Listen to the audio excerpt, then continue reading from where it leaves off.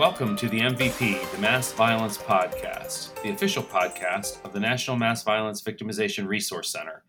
I'm Dan Smith, Director of Resources and Technology for the NMVVRC, and long-term listeners of the program will know our guest today. We've got Dr. Rochelle Hansen, one of my colleagues at the NMVVRC, who's a clinical psychologist and a professor at MUSC, and she's also the Director of Training for the NMVVRC.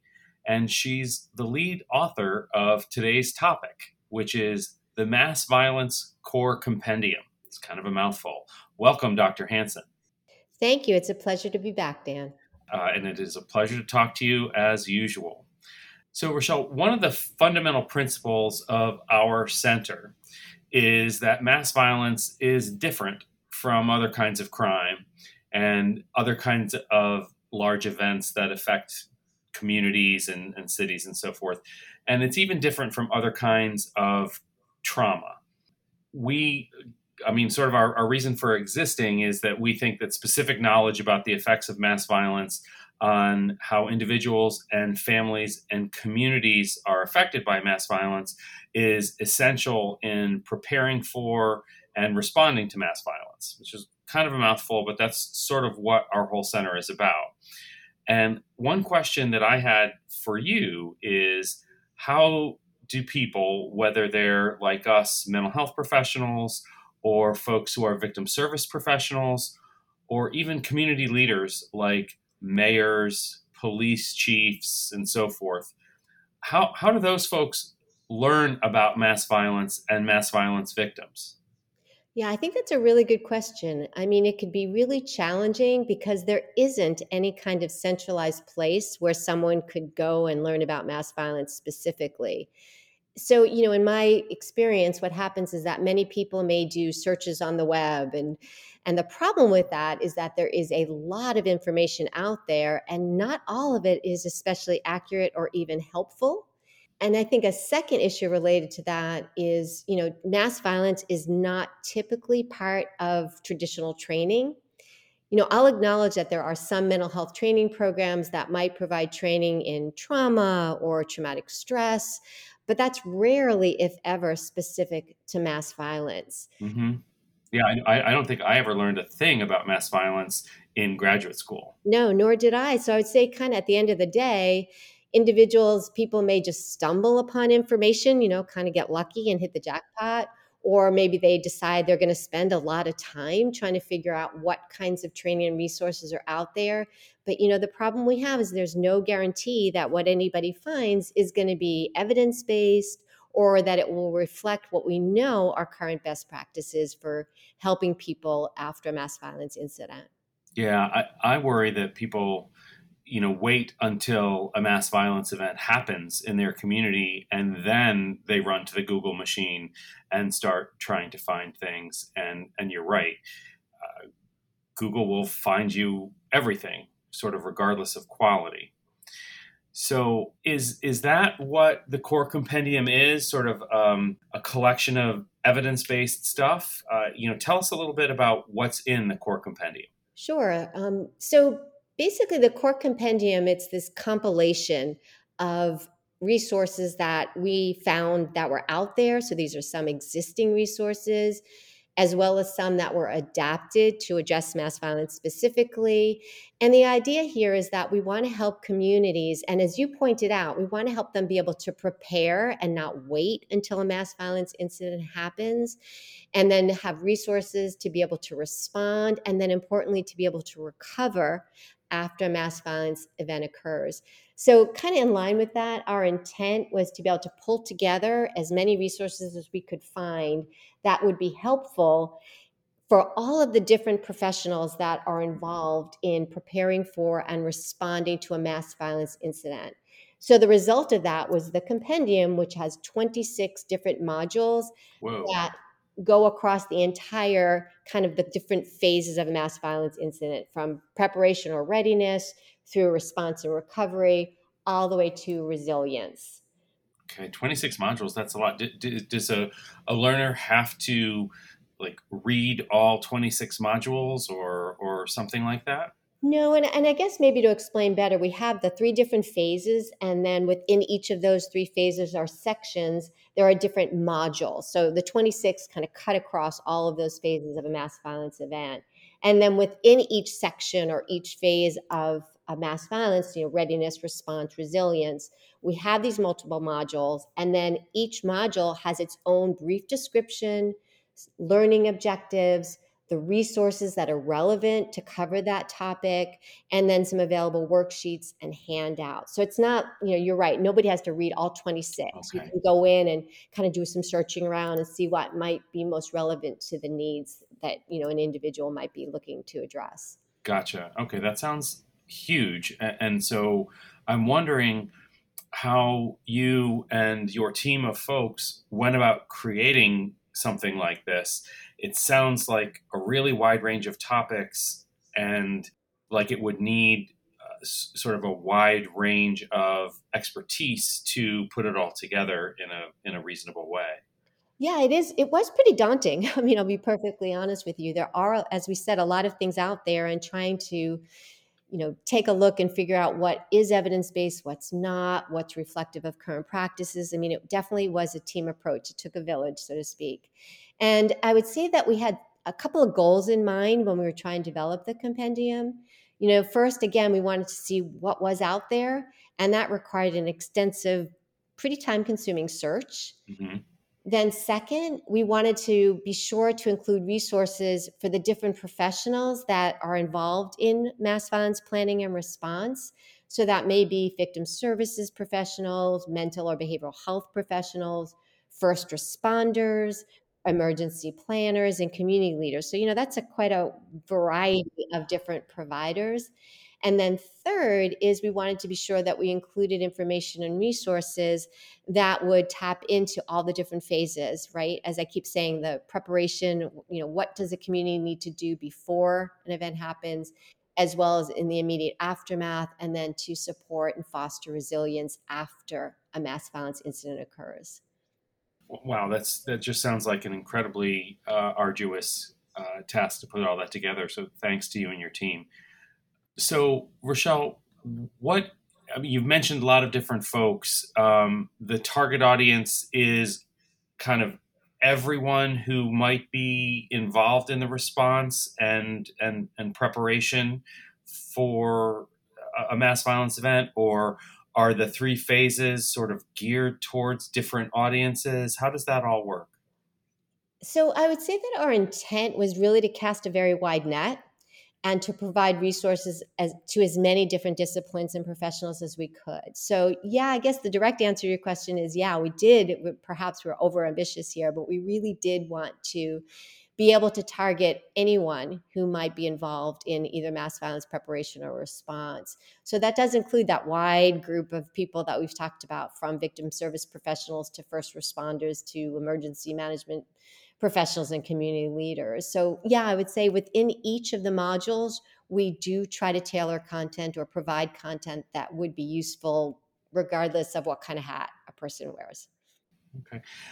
And so that's got me thinking about how people of different stripes, different professions, and so forth. How should people use the compendium? Do you just sort of visit the website for the compendium, which we'll talk about in just a second, and take an online lesson or download a lesson plan or sort of a PowerPoint slideshow? Uh, what is the mechanism for using the compendium? Yeah, that's a really good question, because I absolutely want to make sure that people understand that the compendium wasn't designed or intended to be kind of a standalone type course, right? So we're not saying you go on there and you just go through and at the end you get credits and you've completed a course on mass violence. That was never our intent. There are some resources that could be downloaded, but for the most part, what this compendium is a very comprehensive outline of what materials and resources and training topics are available. And then we really encourage people who are interested to contact us directly to learn more. So I am someone who's interested and wants to learn more, hypothetically. Um, what would I do to go about getting trained? Do I sort of email the center or email you directly and say, hey, Dr. Hansen, I want to get trained in community preparedness or a mental health intervention? What are the steps that someone would go through? So, what I would say first is yes, right? We provide some information in terms of who to contact, and you certainly can reach out to me, and I would be happy to talk with anyone who's interested. But the very first thing I would really encourage someone to do is to go ahead and take a look and search and see what kind of content is on there so we could at least narrow down what the focus or the interest is. And then we would provide consultation directly with whoever is reaching out to figure out, what is it that you are looking for? Is it something for yourself individually? Is it something for your community? Who are your potential target audiences? To try to tailor what your needs are so we could tailor training to meet those needs. And, I think another very important point about this is that we are very attuned and aware that individuals are going to learn and process information in very different ways. So it's going to be part of our consultation, right? We want to make sure that we use different training methods or styles or approaches so that we could reach a very diverse audience and that we pay attention to, the diversity of the people that might be participating in training.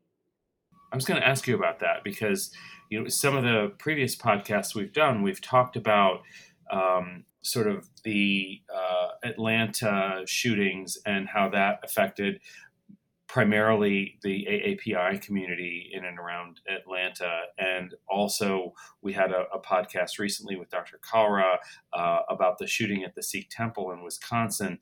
And, those are such different communities, and the kinds of steps that responders took to those varied quite a bit. Is that kind of variety, if you will, built into the compendium in some way, or is that the kind of tailoring that you were talking about? Exactly. One size doesn't fit all. And that's why we decided not to just put a standalone curriculum that someone would just download. That's why we think it's so important to do consultation and learn more about what a community is looking for and who that potential audience is going to be so that we can tailor training to meet diverse needs. And, I think because of our expertise as a National Mass Violence Resource Center, we really are very aware that a traumatic event like mass violence and problems or symptoms that can arise from that they impact individuals in very different ways, as you just pointed out, right? Mhm. And so, we also know that experiences like that impact the way people learn and in the ability to absorb information. And so, given all of that together, we try to be sensitive to diversity of our audience and then create a very individualized, positive training and learning experience. Sounds great. And since as we're recording this, we seem to be kind of on our way out of the pandemic a little bit. Knock wood. Um, what what would that training that people would get look like? Would it be virtual or online training, in person, some combination of those? I would say my experience has been that people are still looking for options. And yes, a lot of people want to be back in person, and we can certainly offer some in person trainings. But others have found that remote or virtual training or webinars are still really helpful, or some hybrid between the two. So we've definitely had consultation requests with like, well, we would really prefer still to do virtual, or hey, a hybrid would be awesome, or maybe they want some kind of virtual training and then live Q&A or office hours. So there's a lot of different options that we could offer as a way to again tailor and meet the needs of different communities and professionals. Are the trainers that we're talking about, are they exclusively coming from our team in the NMVVRC, or would we reach out to experts in the field, or how would that work? Yeah, I think one of the benefits that we have with our expertise in our center is that, we definitely have expertise in doing behavioral health and mental health training. But we also recognize areas that perhaps we're not the leading expert. And so one of the benefits of having a center like ours is that we have established relationships and collaborations with other experts that might be better suited depending on the topic or the audience. And I would be remiss if I didn't point out that the Office for Victims of Crime Training and Technical Assistance Center, or TTAC, really does provide excellent training. And so when it's appropriate, we might reach out and provide that connection if someone were to contact us. So we definitely, just kind of more of an answer to your question, we absolutely would connect people to other trainers that might be more appropriate. And we are happy to kind of serve as that, connecting point or liaison. Gotcha. So it took a village to put all the compendium together, and it sounds like it will somewhat take a village to respond to the variety of training requests that people might make. Absolutely. So, Rochelle, you've talked about different kinds of training and tailoring training and so forth. And I'm wondering, thinking about the perspective of people who might be interested in training, but also may have sort of limited budgets to pay for training and things like that. Is all of this training, does it need to be paid for, or are there opportunities to access some resources for free?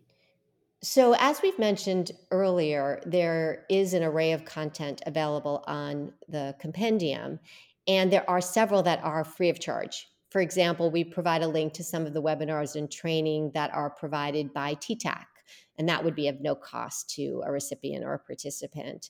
And there's also other opportunities. So, for example, if someone was interested in training or being certified in a particular mental health treatment, we could provide information about any cost associated with it. So, kind of, I guess, in answer to your question, there isn't necessarily some massive cost that someone would have to take on. It would really depend on what they were interested in, and that would be part of consultation. We could figure out what their interests are and what costs might be involved, and there are definitely things that would be offered free of charge. And the consultation with NMVVRC personnel, whether it's you or someone else, that is free, right? Yes, there's no cost to that. We'd Okay. be happy. And sometimes it takes more than one time to consult, right? We kind of walk through the compendium with an individual.